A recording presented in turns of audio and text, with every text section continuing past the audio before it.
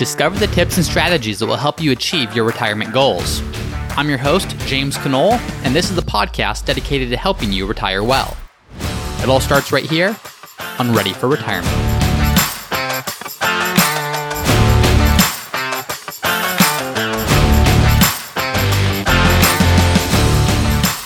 Hi everyone, and welcome to another episode of Ready for Retirement. I'm your host, James Knoll, and I'm very excited for today's episode because most of the time when we're thinking about finances and financial planning and retirement, we think that everything is a purely financial decision. It's about the numbers. It's about what makes sense. It's about there's a right answer and then there's a wrong answer. But so often in finances and personal finance, it's really not about the logical, rational decision.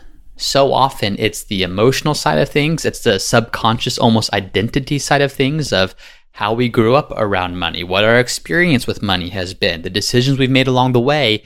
So often, even without consciously realizing it, it is those experiences and that sense of even who we are that is what drives us to make the decisions that we make.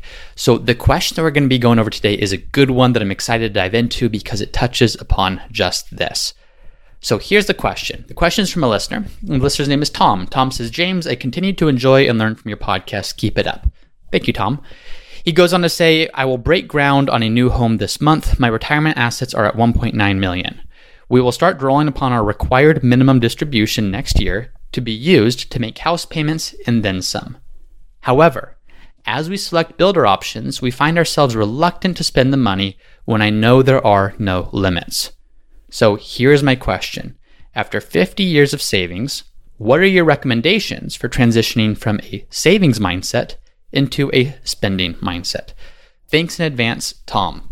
Tom, thank you for your question. And just some background for other listeners. Tom and I had previously communicated, and the question was more around just general planning and showing that there is more than enough. The income sources from various incomes and assets. Tom has enough money to meet all of his needs and then some. And what he's touching upon now is even once realizing that, it is now challenging to actually do that. It's now challenging to actually increase spending, knowing that he does have the ability to do so without jeopardizing his long-term financial stability.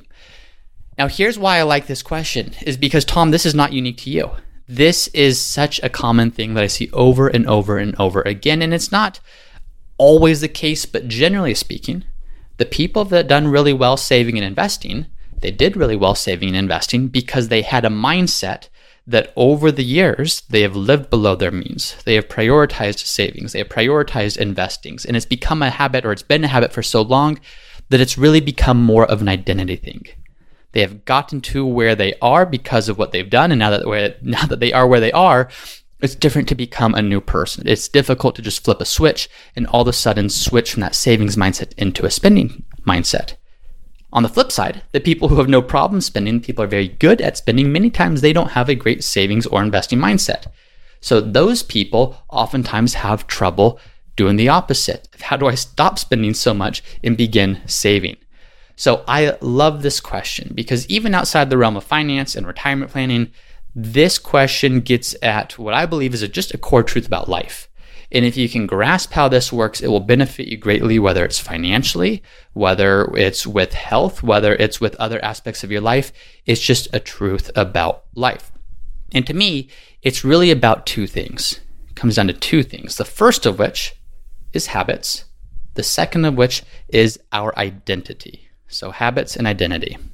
Now, as I said, this is something, habits, identity, is in my own personal life, something that I am fascinated with and something I spend a lot of time researching and learning about and implementing different things in my life. And I have probably learned more about this from an author named James Clear than anyone else. And so James Clear is an author. He wrote a best-selling book called Atomic Habits that is just an excellent book.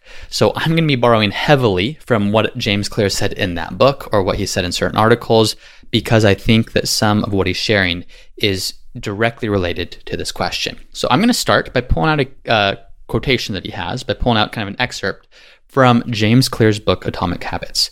He says in his book, quote, "The key to building lasting habits is focusing on creating a new identity first. Your current behaviors are simply a reflection of your current identity. What you do now is a mirror image of the type of person you believe that you are, either consciously or subconsciously. To change your behavior for good, you need to start believing new things about yourself. You need to build identity-based habits. End quote. Now, here's why this is applicable. As you're asking this question, Tom, or as you're listening to this, is anyone listening to this and saying, okay, there are just things in my life. Either I want to save more or spend more, like this question is. These things that we're doing, they are habits, and these habits are based upon our identity. And so instead of trying to say, okay, I have a goal to spend more, really the question is, how do I change my identity? My identity now is someone who is maybe frugal, or someone who lives well below their means, or someone who is just very focused on saving and deferring. And that is a good thing, and that can serve you very, very well. But once you get to the position where you say, look, I've done all the saving, I've done all the investing, I have more than enough, that habit, that identity could actually hurt you if your goal is to see how can I live life to the fullest and do the things that I want to do with these funds. So that's the first piece. James Clear, in a different section, then goes on to say this, and again I quote, he says, as you're looking at habits and as you're looking at identity, he says, quote, the first layer is changing your outcomes. This level is concerned with changing your results, losing weight, publishing a book, winning a championship. Most of the goals you set are associated with this level of change. The second layer is changing your process. This level is concerned with changing your habits and systems, implementing a new routine at the gym, decluttering your desk for better workflow, developing a meditation practice. Most of the habits you build are associated with this level. The third and deepest layer is changing your identity. This level is concerned with changing your beliefs, your worldview, your self-image, your judgment about yourself and others. Most of the beliefs, assumptions, and biases you hold are associated with this level. Outcomes are about what you get. Processes are about what you do. Identity is about what you believe. End quote. All right, so what does that even mean?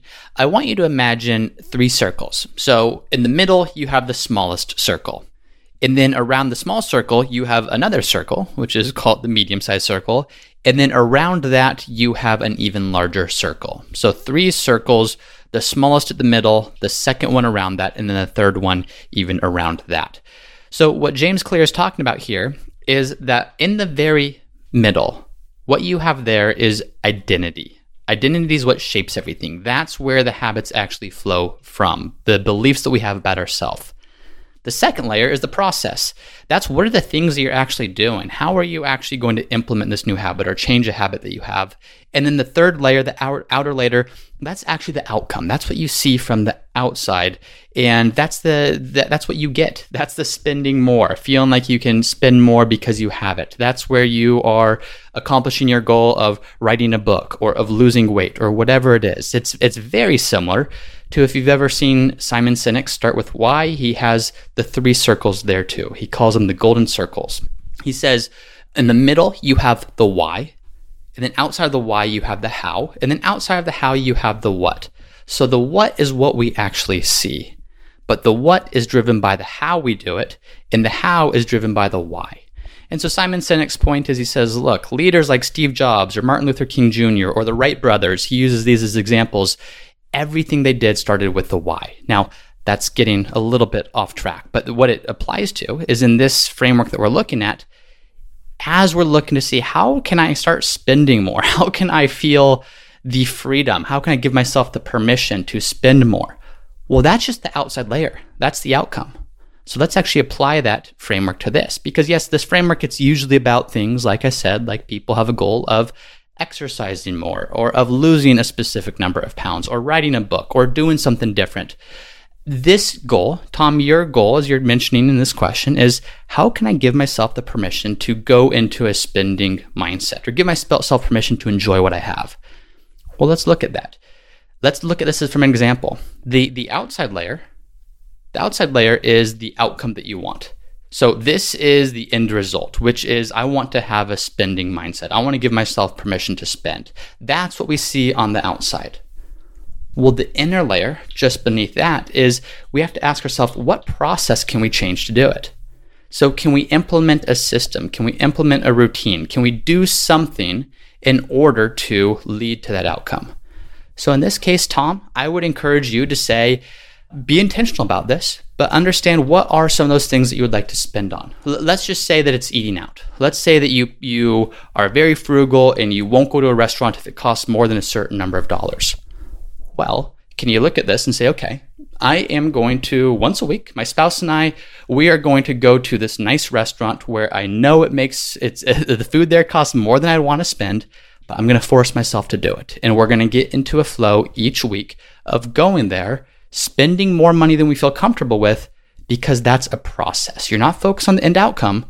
You're seeing what process can we build into our life that will gradually help us to become more comfortable spending this money. Then finally, after you do that, as you continue to do that over and over again, it's ultimately going to change your identity.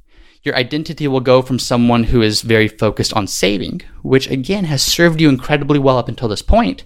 But at this point, there's nothing more that identity is doing for you, at least as it pertains to your question. How does our identity begin to change from someone who is focused on saving to someone who is focused on spending? Now, you may be listening to this and say, this is crazy. Why is a financial planner telling me to focus on spending? I say this because financial planning is not about hoarding as much money as we can. It's not about how can we die the richest person in the graveyard. It's about how can we use our finances to reflect and how can we use our finances to fulfill what's ultimately most important to us. So if spending isn't important to you, if you're listening to this and say, oh, I have more than enough, but I feel like I spend everything that I want to spend, well, great, no problem. But if you are listening to this and you're saying, gosh, I really do have this mindset that is preventing me from doing the things I want to do, and maybe it's been helpful to get me here, but how do I change it? This is an example of how you might think about doing this. Another quote from James Clear. I told you I'm going to lean heavily on him as we go through this episode. James Clear in his book says, quote, "Every action you take is a vote for the type of person you wish to become. No single instance will transform your beliefs, but as the votes build up, so does the evidence of your new identity." I'm going to repeat that. Every action you take is a vote for the type of person you wish to become. No single instance will transform your beliefs, but as the votes build up, so does the evidence of your new identity. So Tom, going back to my example, assuming, and I'm just making this example up, of course, of going to a restaurant that's more expensive than maybe you would typically feel comfortable with. Every time you do that, every time you go to that restaurant and feel a little bit uncomfortable as the bill comes, that is a vote. You are voting for the type of person you wish to become, which is someone who feels okay spending, someone who feels okay using the resources that you've done a good job of accumulating up until this point. No single instance, so no single trip to the restaurant, no single bill you pay, that's not going to transform your beliefs overnight, but as those votes build up, as those instances build up, there is going to be a new identity that emerges. I say this not just because of reading James Clear, but one of the reasons I love this question is I've seen this in my own life. I remember before getting married, I was very frugal with where I would spend, whether it was restaurants or trips or things with friends. It was very much a save first identity, very much a frugal identity, which served me well in a lot of ways. Then I got married and I still had that identity, but my wife is much better. Ashlyn's much better at wanting to plan those great experiences for the both of us, wanting to be able to experience wonderful things, and making sure that, of course, we're in a good financial position to do so before we did it. Once that was the case, she helped to push me and she helped to change my identity as someone that says, okay, the purpose of money is to save it and defer it and be wise with it, to say, yes, that is important, but so is using money to reflect what's most important to us, using money as a tool to accomplish what we want to be able to do. So every action you take is a vote for the type of person you wish to become. So in doing this, one thing I want to be clear about is don't just go spend money for the sake of spending money. That is pointless and that can actually be detrimental. But if you are listening to this and saying, yes, I want to get out of this saving mindset. It served me well, but I'm ready to transition. I'm ready to level up. Be intentional about this. Think about this. Before you just go spend for the sake of spending, look at your values. Look at what's important to you. Look at the types of things that you want to be able to do. Is it going out to eat, like I'm talking about here in this example more? Going to a nice restaurant. Is that really important to you? Maybe it is. Is it taking more trips with your spouse or with your family or doing things like that? Is it maybe giving more or supporting more, whether it's church or charity or some other nonprofit like that? Understand what's most important to you. So you're intentional about this. You're not just spending money to throw it away and to blow it, but you are spending money more in an area that aligns with what's most important to you. You want to be the designer of your world, not the consumer of it. That's another thing that James Clear will talk about. How do you design? How do you be intentional about where you want your money to go and what you want it to do for you, as opposed to letting the unconscious beliefs about money, the unconscious beliefs about who you are, your identity, drive the decisions that you are making. So at the end of the day, to go right back to the question, Tom, you say after 50 years of savings, what are your recommendations for transitioning from a savings mindset to a spending mindset? Well, it's not just saying, hey, Tom, you can do it. Look, I ran the numbers. You can spend more. Go try to spend $20,000 more per year or whatever it is. That's not how I would do it. Don't focus on the outcome. Focus on the system and focus on the process. So what does that look like for you? Identify the areas that you would like to spend more on or be able to use more of your resources on. And then begin with habits. Begin with little habits of how can you take little actions every day or every week, doing things and building those into your habits, because new habits done frequently enough lead to new identities. And it's that new identity of someone who is able to spend freely and someone who is able to spend without guilt. That's ultimately what you're looking for here. So, Tom, thank you very much for the question. This is something that I know you are focused on, but this is something that millions of people are focused on, I know, because so often people, as they get into retirement, this is a switch that is very difficult to flip. So I hope that was helpful. Thank you everyone for listening as always. If you're listening and you've not done so already, please leave a review. I'd love to hear what you're thinking. I've gotten lots of great feedback of people emailing me, and that always means a lot. So thank you for those of you that have done that. Please leave a review. Please make sure that you're subscribed, and I will see you all next time. Thank you for listening to another episode of the Ready for Retirement podcast. If you're enjoying the show, please subscribe and let me know by leaving a 5-star review.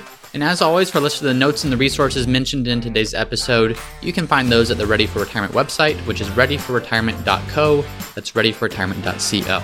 And if you have a question that you would like for me to answer on a future episode, then you can also go to the Ready for Retirement website, readyforretirement.co. There's a page called Submit Your Question where you can submit a question for me to answer in a future episode. Thanks as always for listening, and I'll see you next time.